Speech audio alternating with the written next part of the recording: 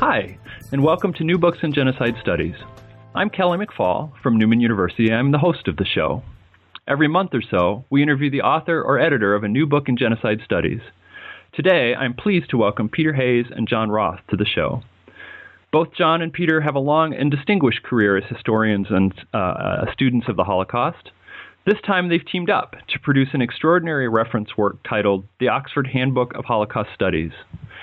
The book is a wonderful work that truly, I think, captures the state of our thinking about and understanding of the Holocaust as we know it this moment. I found it personally a wonderfully useful tool in preparing to teach my course this semester, and I recommend it to everybody. I'm thrilled to have both John and Peter on the show today. John is returning to New Books in Genocide Studies, and this is Peter's first time with us. So, John and Peter, welcome back and welcome. I'm really glad you're with us, and I'd like to start our conversation just by asking you to talk a little bit about who you are and how you became interested in the Holocaust and how you launched on that on an academic career investigating it. And Peter, why don't we start with you? Wow, no one's ever the best authority on his own life. I think the answer in my case begins with the fact that I'm a child of the 60s, and I was in high school in the 1960s. I grew up watching news reports of policemen sicking dogs on little children in the South and watching freedom rides and so on. And so for me, the issues of racial violence were part and parcel of growing up as an American in those years. And I think from there, then there was a series of accidents that occurred. My sister married into a German family. I grew up in a town where I had a great many good friends who were Jews. So I had all kinds of things in my life that made me curious about this element of history. I learned German from the family that my sister married into, and so then I had the tools to apply my interest in racial violence to that particular aspect of history, and as the saying goes, the rest is history. That's what I've done ever since. And John? As a graduate student in the mid-1960s, I was training in philosophy. I took a position at Claremont McKenna College in California, and my career was moving along in a rather conventional path as a philosopher with an interest in American pragmatism in particular. And then following the suggestion of a former teacher of mine around the year 1970, I began to read seriously the works of Elie Wiesel. And that experience became a kind of turning point in my life, both professionally and personally, so that I now speak of myself sometimes as a philosopher who got tripped up by history, and in particular by the history of the Holocaust. And that changed my life, and so for 40 years or so I've been working on the Holocaust and genocide and human rights issues. My training, as I mentioned, is in philosophy, but with the help of friends like Peter, I've been able to immerse myself and learn a little bit of history as we go along. And both of you have written extensively about the subject. How did you decide to take on the project of a handbook in Holocaust studies? Well, maybe I can start with this. I got an inquiry one day, I think it came by email, from an editor at Oxford University Press, and the inquiry was a kind of general one, asking about the feasibility of a handbook on Holocaust studies that would be part of a larger enterprise at Oxford University Press, where they were developing a series of these handbooks, as they call them, in a large number of fields. So I responded on this and said along the way that I might even be interested in working on such a thing if they thought it was a good idea. Well, the answer came back fairly quickly that yes, they were interested in doing this, and they would like it if I might have a hand in it. And I replied right away and said, yes, that'd be great, but if we do it, we have to have a historian. So the negotiations went forward, and I very quickly suggested Peter Hayes as the person they ought to turn to, which they did. And fairly quickly then we were teamed up, something that I have valued and enjoyed immensely.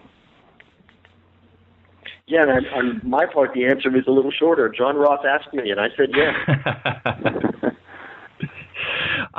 So, Peter, John Roth asks you to do a handbook. How did you understand what a handbook would be? And then as you two fleshed that out, how do you see what a handbook should be? And is there a distinction between a handbook and a dictionary or an encyclopedia? What did you see it for?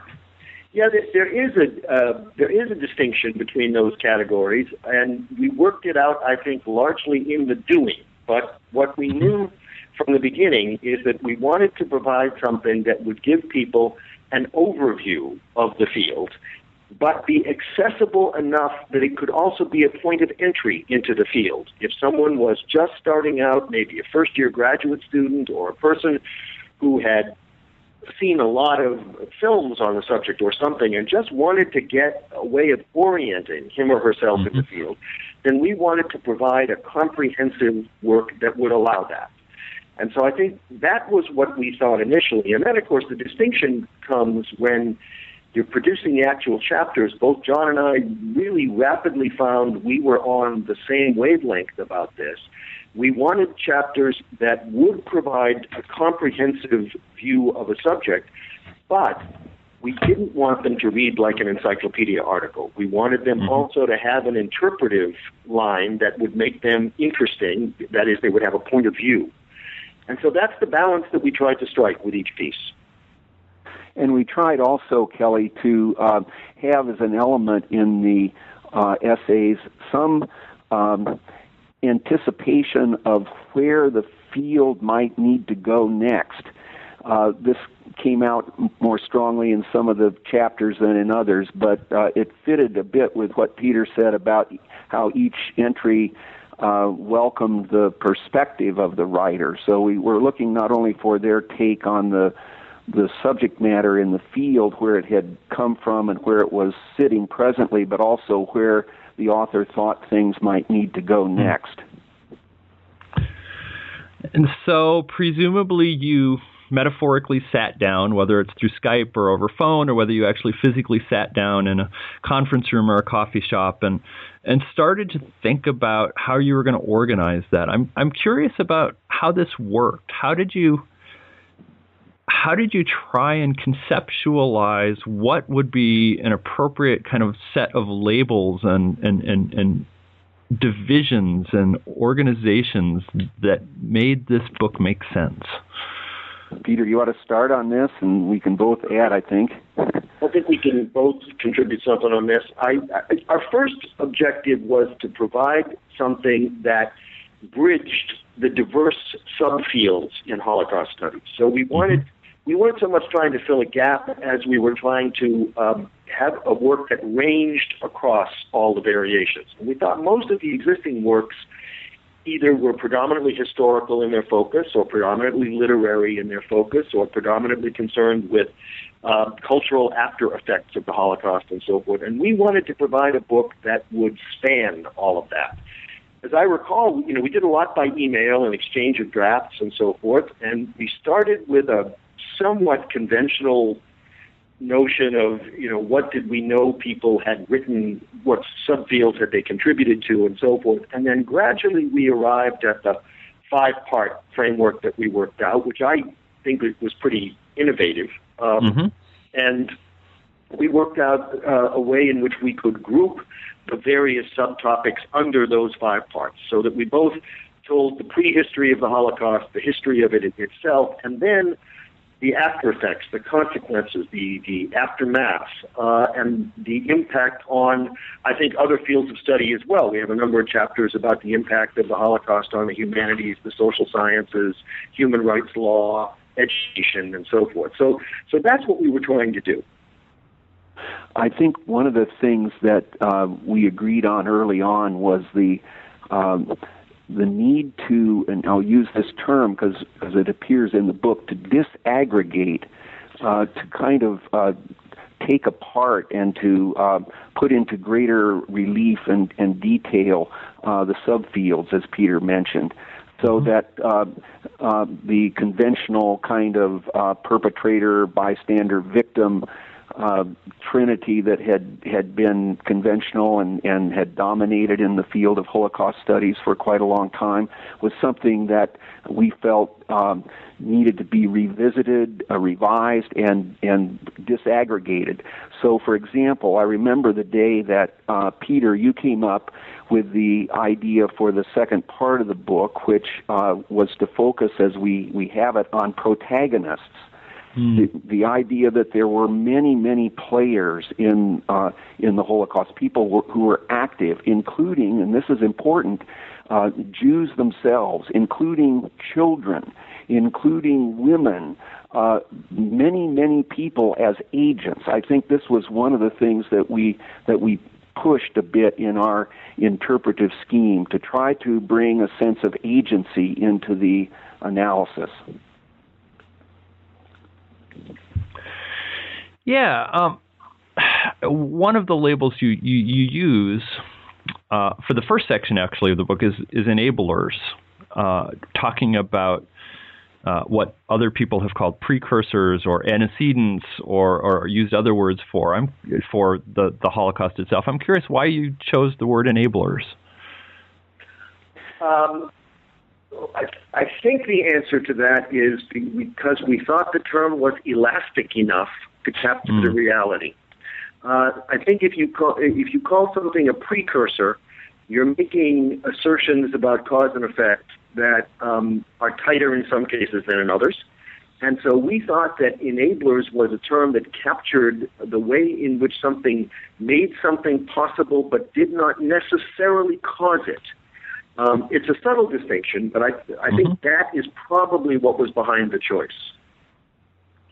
And I would add, too, that enablers also captured this sense of agency that we were getting at because the essays repeatedly move away from abstraction to talk about people who actually advanced colonialism, let's say, or who were players in the scientific world that provided part of the context out of which the Holocaust emerged. So we got both of those elements, the kind of emphasis on persons, but also the emphasis on conditions that were in place that made it possible for this genocide to emerge.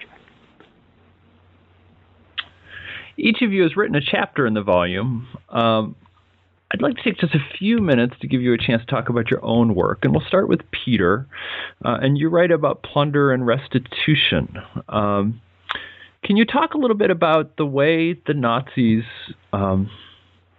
planned to and did treat Jewish resources, whether monetary or physical resources or labor, before the war and then I guess during the war, and how this fits into the broader question of Nazi exploitation of quote-unquote enemy resources?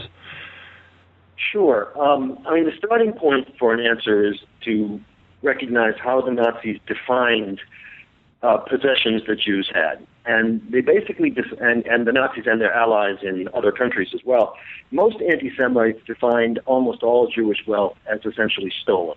They were convinced that the assets that Jews had accumulated since the emancipation of European Jewry were ill-gotten gains, and therefore they didn't regard themselves as actually stealing from Jews. They regarded themselves as repossessing the goods that rightfully belonged to the majority population. And this was as true of anti-Semites in Romania and Hungary as it was true within Germany with the Nazis. And so this was the driving element behind it. And even before the Nazis reached a decision that the series of decisions that ultimately produced murder, they were determined to strip Jews of everything they had. It was a major contradiction in their policy in the 1930s because on the one hand they wanted to drive Jews out of Germany, but on the other hand they wanted to make sure that most Jews left penniless, which reduced the willingness of other countries to accept them. So there was a kind of contradiction built into this. But from the very early stages, Nazis developed ways of confiscating the wealth of Jews in Germany, initially through the tax system and then increasingly through forced sales of their property and so forth, and then culminating, as you mentioned, in the system of forced labor, which up until 1941 in Germany, in some cases as late as 1943, was actually paid, though it was paid at very low rates. And then, of course, under the concentration camp system became a program of slave labor in that Jewish labor was paid for. If a company wanted Jewish laborers, or if the state used Jewish laborers, it paid the SS for those people, but they were not themselves paid. So that's the way the system developed over time, and it became a quite thorough system. The confiscation of Jewish wealth in the occupied Poland, for instance, was pretty near total, and it amounted to substantial returns for the German state. The concentration camp system was itself a means of making a profit.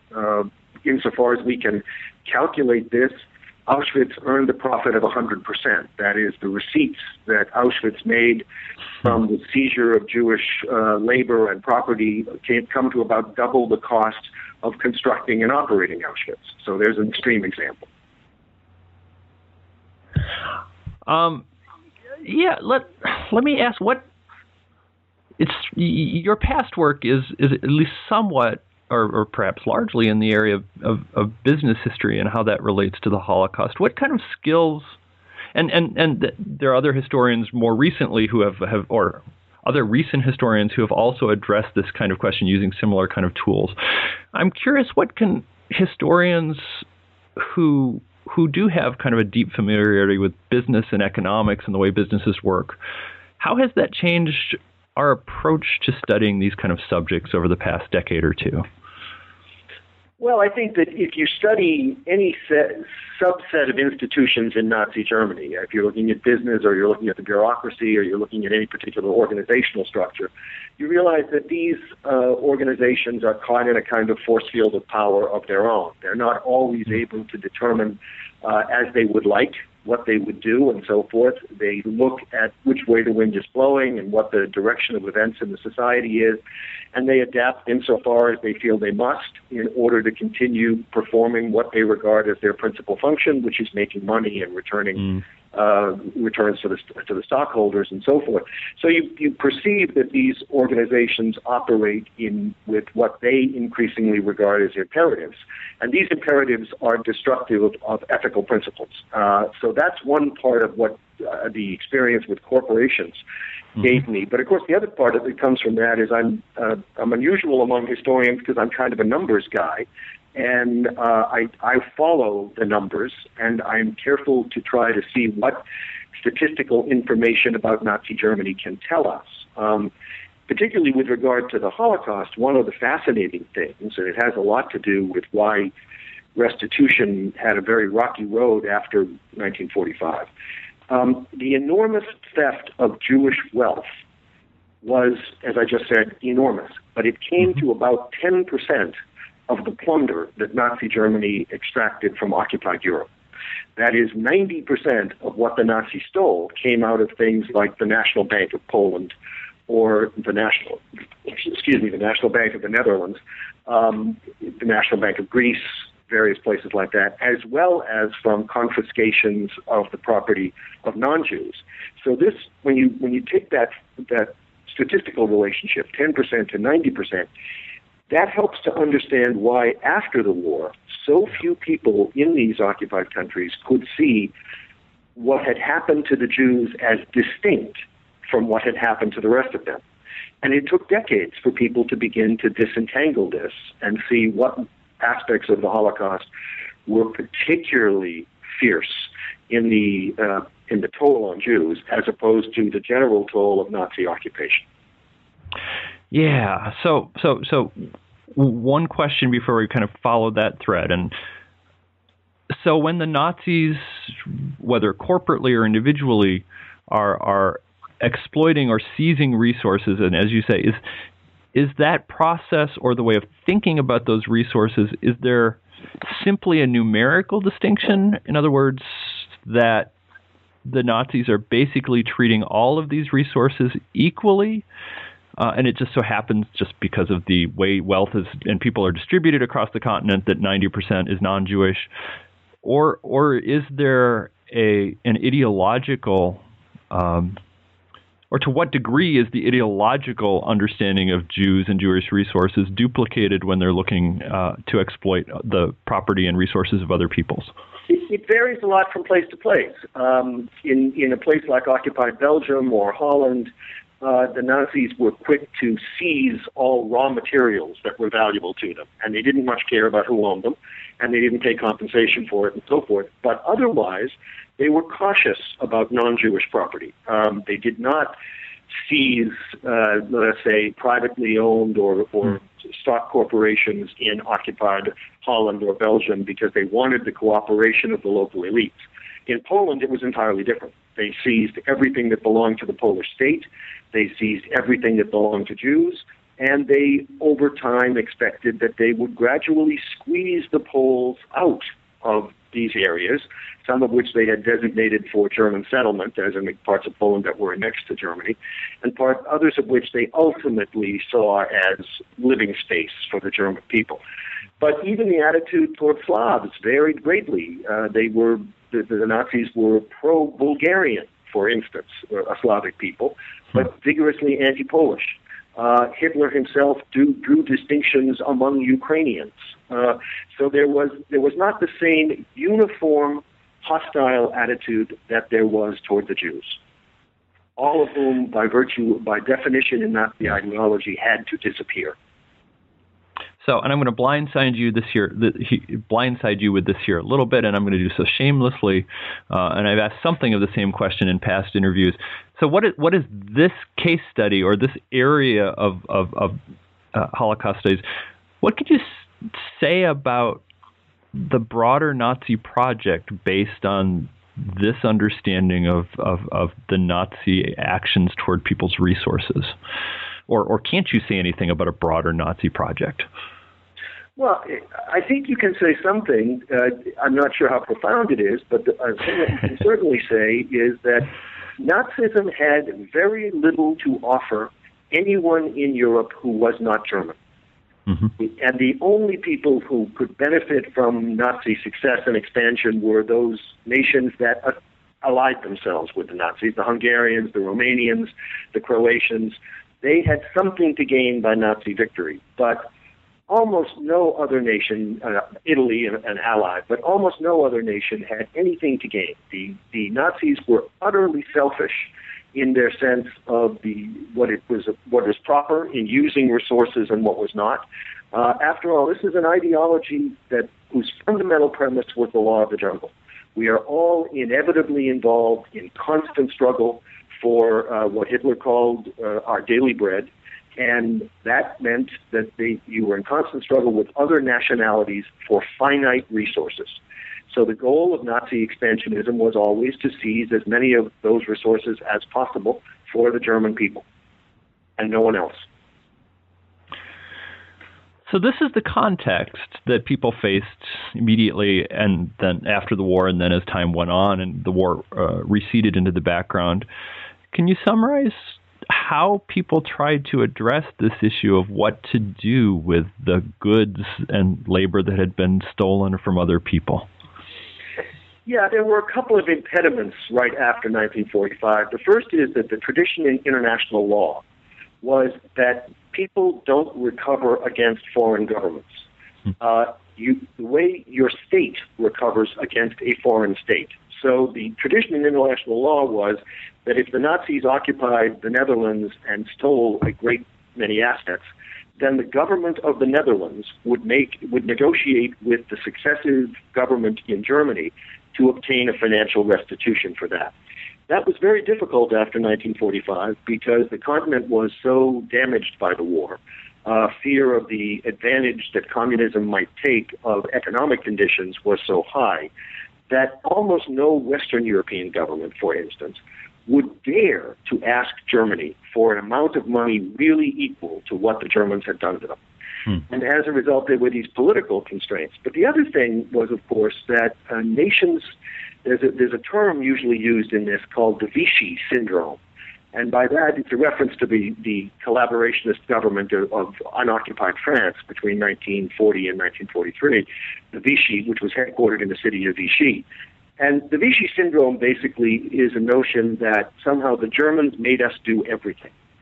And so what this happened after the war is, for instance, people in the Netherlands in 1948 were very slow to recognize that, for instance, all of the stocks that had been sold, that had been taken from Jews in the Netherlands, and remember, more than 80% of the Jews of the Netherlands died in the Holocaust.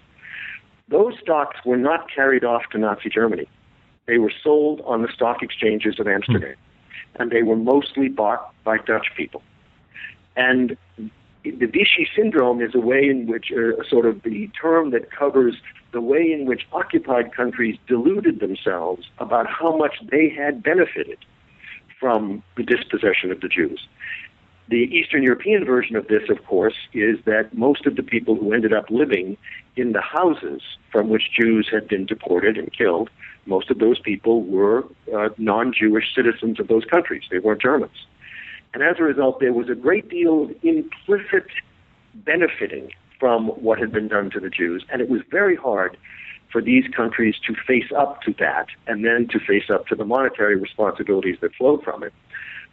Particularly hard in Eastern Europe because, of course, the communist governments just absolutely refused to do that. But in Western Europe, it was very difficult because people deluded themselves. And so how did that work itself out over the 50 or 75 years following the end of the war?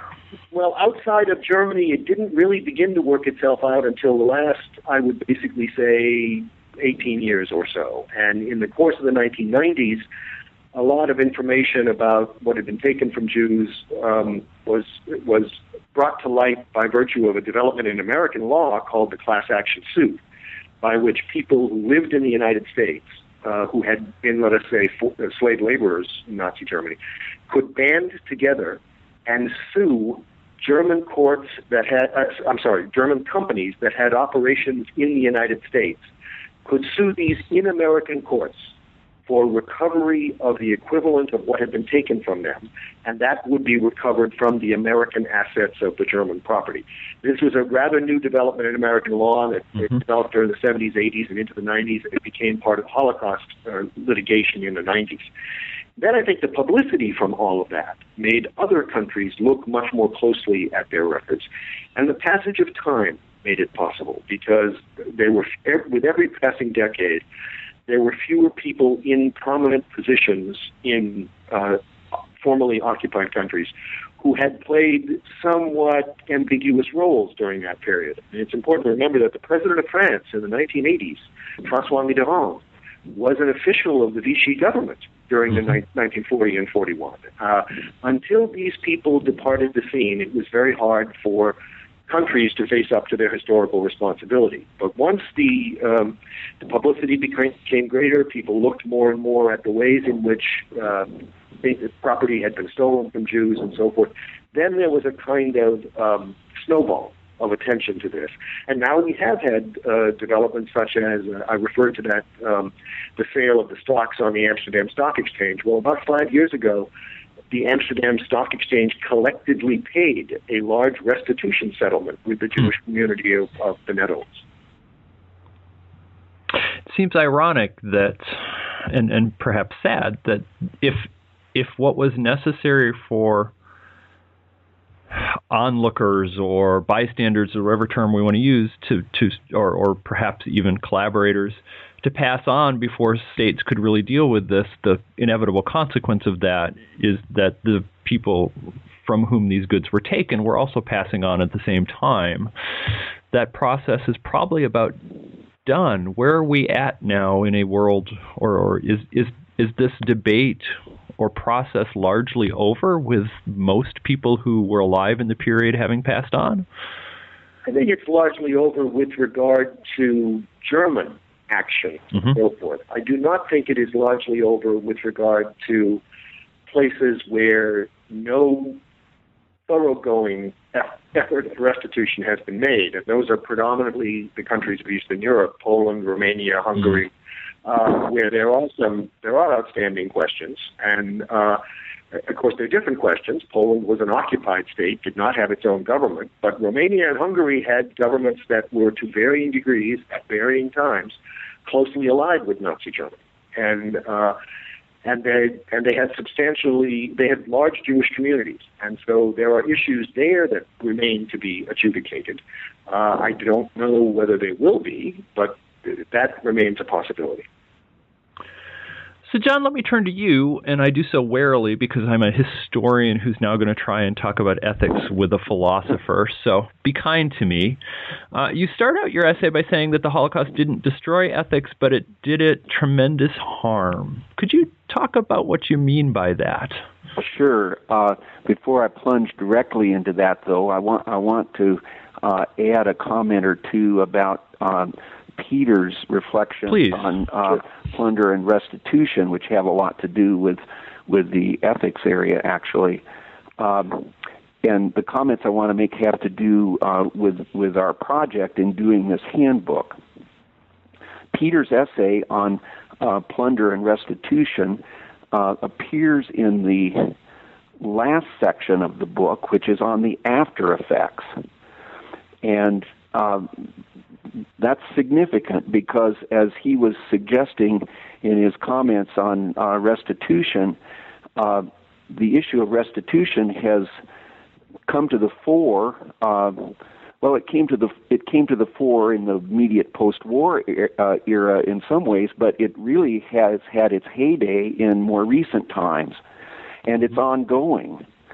So as we were thinking about the book itself, I think one of the things that we were interested in showing and illustrating is how the field of Holocaust studies, and indeed the very understanding of the Holocaust itself, is still in process. There hasn't been closure. There hasn't been completeness. Things continue to play out, so that plunder and restitution becomes not only a topic that's historical, but it's a topic that is current and fits very much into the after effects side of things as we organize the book. So now back to your good question about ethics and what the Holocaust did to ethics, in my view. I argue that the Holocaust did harm to ethics, did not destroy it, but damaged it. It's not the only event that's done that, but the Holocaust it did so in a major way, I think, on the damage side. Now, first, maybe a word about how I understand what ethics is. I think ethics is in play wherever we use language that includes categories like ought, right, wrong, justice, injustice, these terms that suggest that we're making value judgments about things that people do or that governments or states do.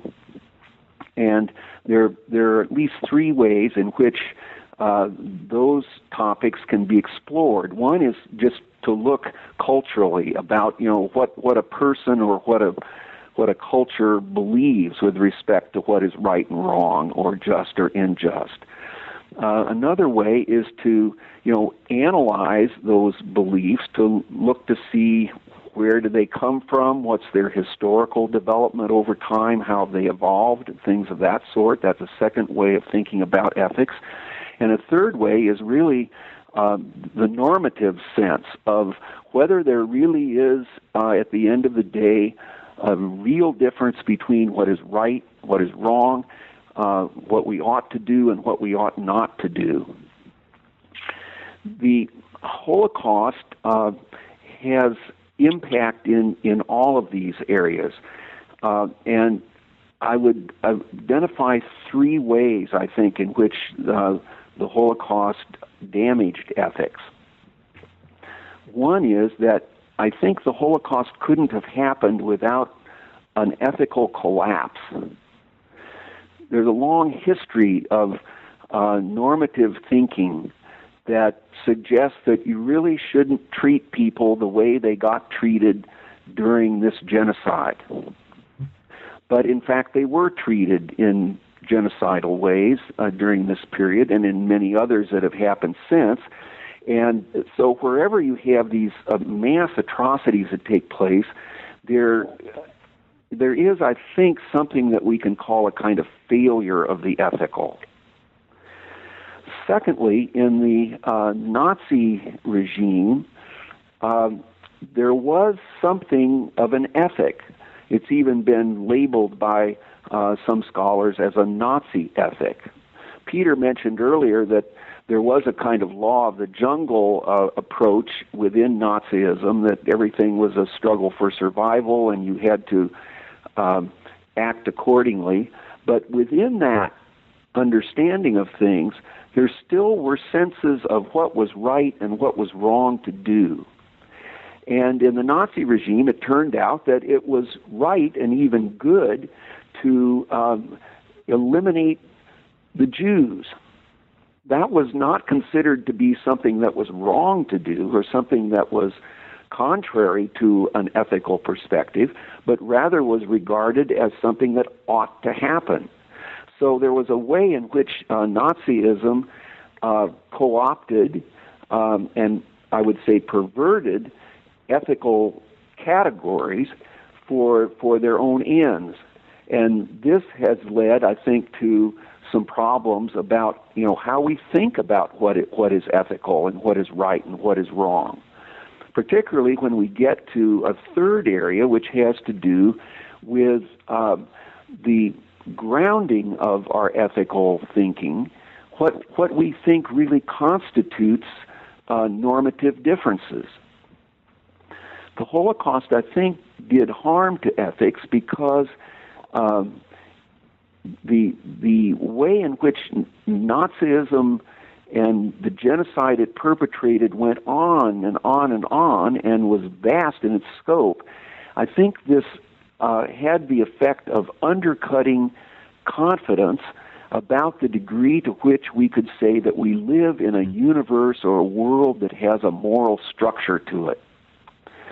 Traditionally, we would have argued that there was a structure of that kind, and it might be present through our capacity to think rationally about normative questions, or it might have been rooted in an understanding of natural law, or it might have been understood in terms of religious categories, things of that kind. But I think one of the impacts of the Holocaust was that it undermined confidence in any of those ways, of those traditional ways of thinking about where our normative categories and our judgments and our senses of what ultimately at the end of the day is right and what is wrong, that those things are more fragile, more fragmented as a result of the Holocaust. And I think we're still in a process of trying to think through and recover those fragments. Some people would argue that the Holocaust itself has become something of what is called a negative absolute. That is, it tells you what is wrong, what you must not do, what you should not do, things of that kind. I'm a little less sanguine than some about that. I think that the fact that we live in a world that has a genocidal quality to it, as your course, Kelly, is exploring this fall, suggests that we can't place a lot of optimism and hope on the idea that the Holocaust teaches us in some convincing and credible way that never again should these things happen, or should they be allowed to happen, or should we stand by while they do. So in all of these ways, I think ethics has been harmed and damaged. It isn't dead. We need an ethical sensibility more than ever, I think, and we have to scramble a bit, find the resources and the ways of thinking and acting that may help us as we go forward. But the Holocaust did nothing, I think, to inspire confidence about the future of ethics. Yeah, you talk about us living in a genocidal world, and of course, We're at the beginning of the semester here at Newman, and in trying to open up some of these questions for my students this morning before the interview, I asked them if the United States should intervene in Syria, and we got in this rather lengthy discussion of the ethics of humanitarian intervention and the nature of sovereignty and so on. But Syria is only, as you suggest, the last in a long series of mass killings, some of which have been called genocide. Some don't maybe fit quite the definition. But I'm wondering, in terms of philosophy and ethics, to what degree the Holocaust stands alone when philosophers address ethics, or to what is it an archetype? Is it simply one of a series of blows to this idea of ethics? How do philosophers try to respond to the world we live in? Well, I've as a result of my work in the field of Holocaust studies, I've also engaged in a kind of lover's quarrel with my discipline of philosophy. Philosophy is much more engaged with what's going on in the world than it used to be 30 or 40 or 50 years ago, but it still, as an approach, has not engaged with events like the Holocaust as seriously as it might. I always think philosophy is at its best when it's deeply immersed in the historical. And there are factors and elements in the discipline of philosophy that tend to make it more abstract, not as engaged with things that are happening on the ground, things that have happened historically. And I think that philosophy, as I say, is better when it's engaged with that. It doesn't follow that if it were more engaged, that philosophers or philosophy would produce the answers that we need to questions like, should we engage militarily in Syria today? I don't hold a view about philosophy that suggests it has a crystal ball that can give us those kinds of answers. But I think the kinds of questions, the kinds of inquiry that characterize philosophy at its best are always helpful when we're thinking about these dilemmas. So, and I know I'm asking you or posing for you an impossible task, but could you say, maybe in a couple minutes, just briefly summarize ways in which philosophers have tried to respond to this challenge that the Holocaust poses to ethics? And you've hinted at some of this before, but can you elaborate on some of these things? Well, I think the questions that philosophy asks remain vital and important and relevant. So even though we don't have answers in our hip pockets to present, philosophers can always have a place, an important place at the table of inquiry, when they ask and insist that we have to think through, is what we're doing right? Are we serving interests that are good? Are we doing what we ought to do? And I think whenever we're faced with mass atrocities, either as we think back on them historically and are trying to evaluate what people did or didn't do, or as we're thinking about current situations and dilemmas, it never hurts to bring those questions out and to pause a bit and to think about them carefully. It may help us to avoid acting hastily. It may help us to avoid errors and mistakes that we might want to make. It may even, as we're looking back historically, complicate our judgments about what people did or did not do in the past, so that we think twice before we race to a judgment about whether this person should have done X instead of Y. So it can be helpful in a historical sensibility, I think, to raise these questions, and it can be helpful to us as we think about our current circumstances and the future that we face. So I place a lot of stock still in the questions that philosophy brings to the table. Mm-hmm. And so we've had the luxury of talking to each of you at length about your contributions. There's no way we can do that for everyone. So instead, and I'll ask Peter to start with this, I'm wondering what you can say about the state of Holocaust studies and the questions that are asked by people who study the Holocaust and interpretations. What can you say you learned about that from this work as a whole, kind of looking at the chapters as a collective whole rather than individuals? Peter? Well, I think that, the driving questions in the field are really two. The first is, how could this happen? Mm-hmm. How could the Holocaust have occurred? And the second is, what have we made of it? What have we learned from it? And so forth. I think with regard to the first part of it, first question, how could this happen? I think that we've largely succeeded in answering the German dimension of that question. And I think the essays in the volume show that the tremendous energy and research time has been devoted to this. And I think we can provide a pretty good overall account of how the decisions to murder the Jews were made, what kind of people did it, and with what sort of mindset and motives and so on. Now the action is moving further east. We are looking much more closely at the places where the murders overwhelmingly occurred. It's easy for us in the United States to forget certain truths about the Second World War and the Holocaust. One is that we may have marched into Germany from the West in 1945, but the overwhelming majority of German casualties in the Second World War occurred on the Eastern Front. Similarly, we think of the massacre of Jews in Western Europe and so forth, but 75% of the people killed in the Holocaust came from only three countries. They came from Poland, Lithuania, and what was the Soviet Union. In fact, most of them were not only from those places, but were killed in those places.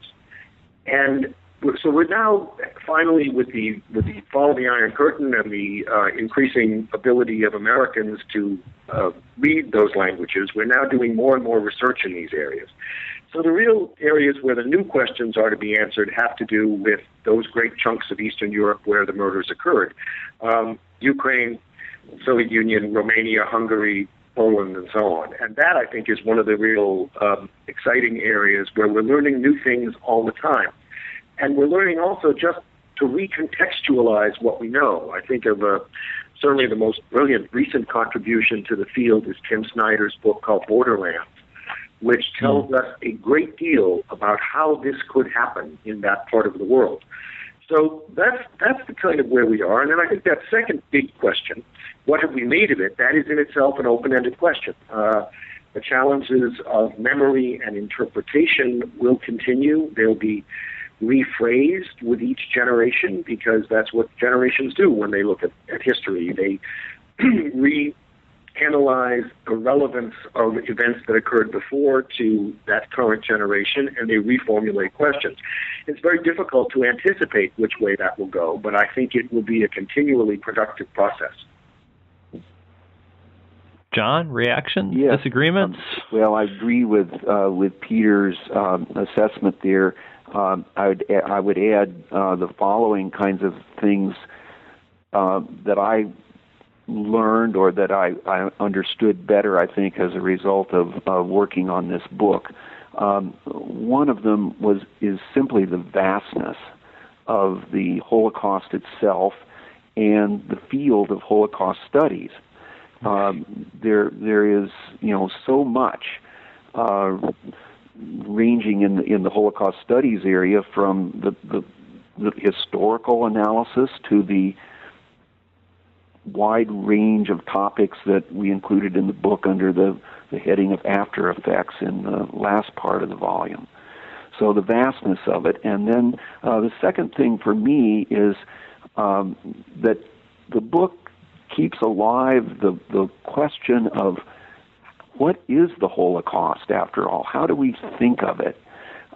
Do we think of it just as an event that took place during the hegemony of Nazi Germany? or do we need to think of the question as having a much, much greater reach and expanse, not only chronologically but also in terms of our consciousness, our awareness, and even our ethical sensibilities, things of that kind.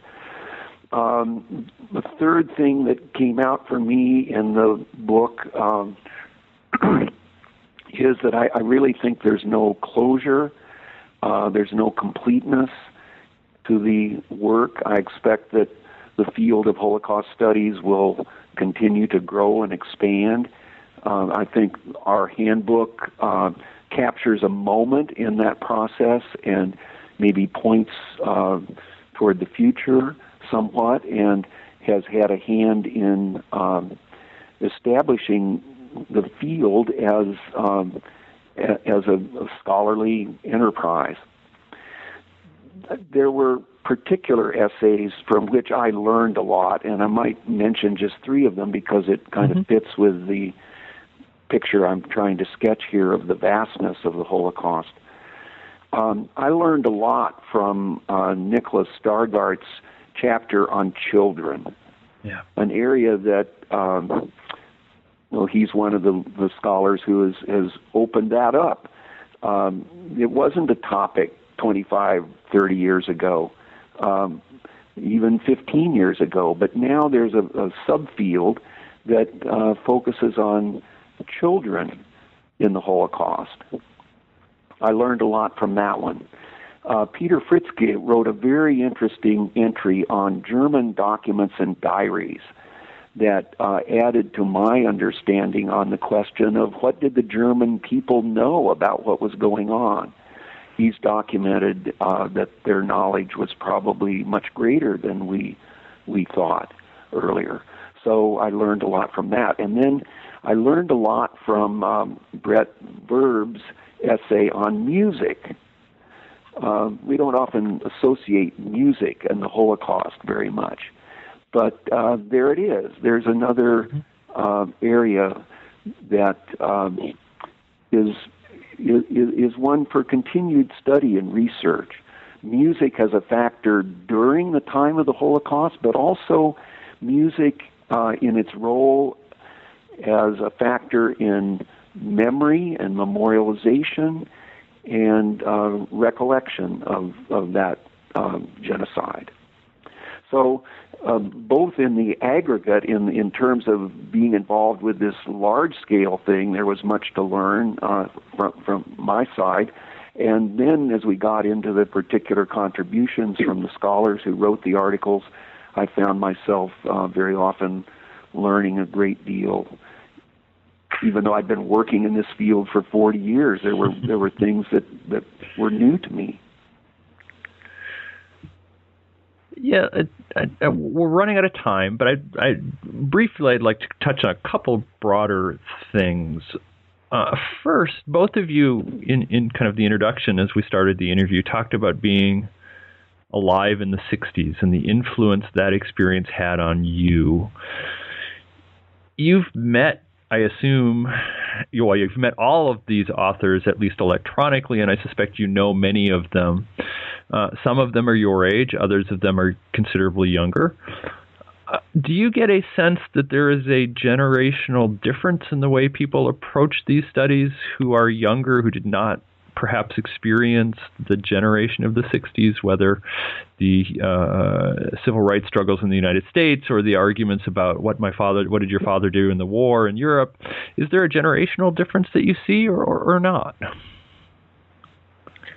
Well, I'll start maybe this way. I think that one of the things that I see that's generationally different is that young scholars younger than myself have had the benefit of being able to study the Holocaust in their formative scholarly lives in a formal way that was simply not available at the time that I was entering into this field.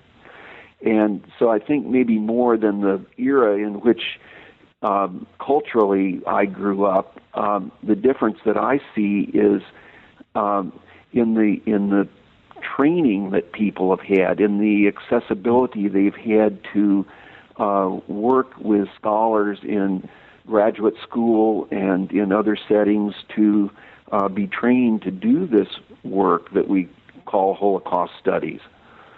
That's, I think, the single biggest difference I see in myself when I look at younger scholars who are, 20, 30, even 40 years younger than I am.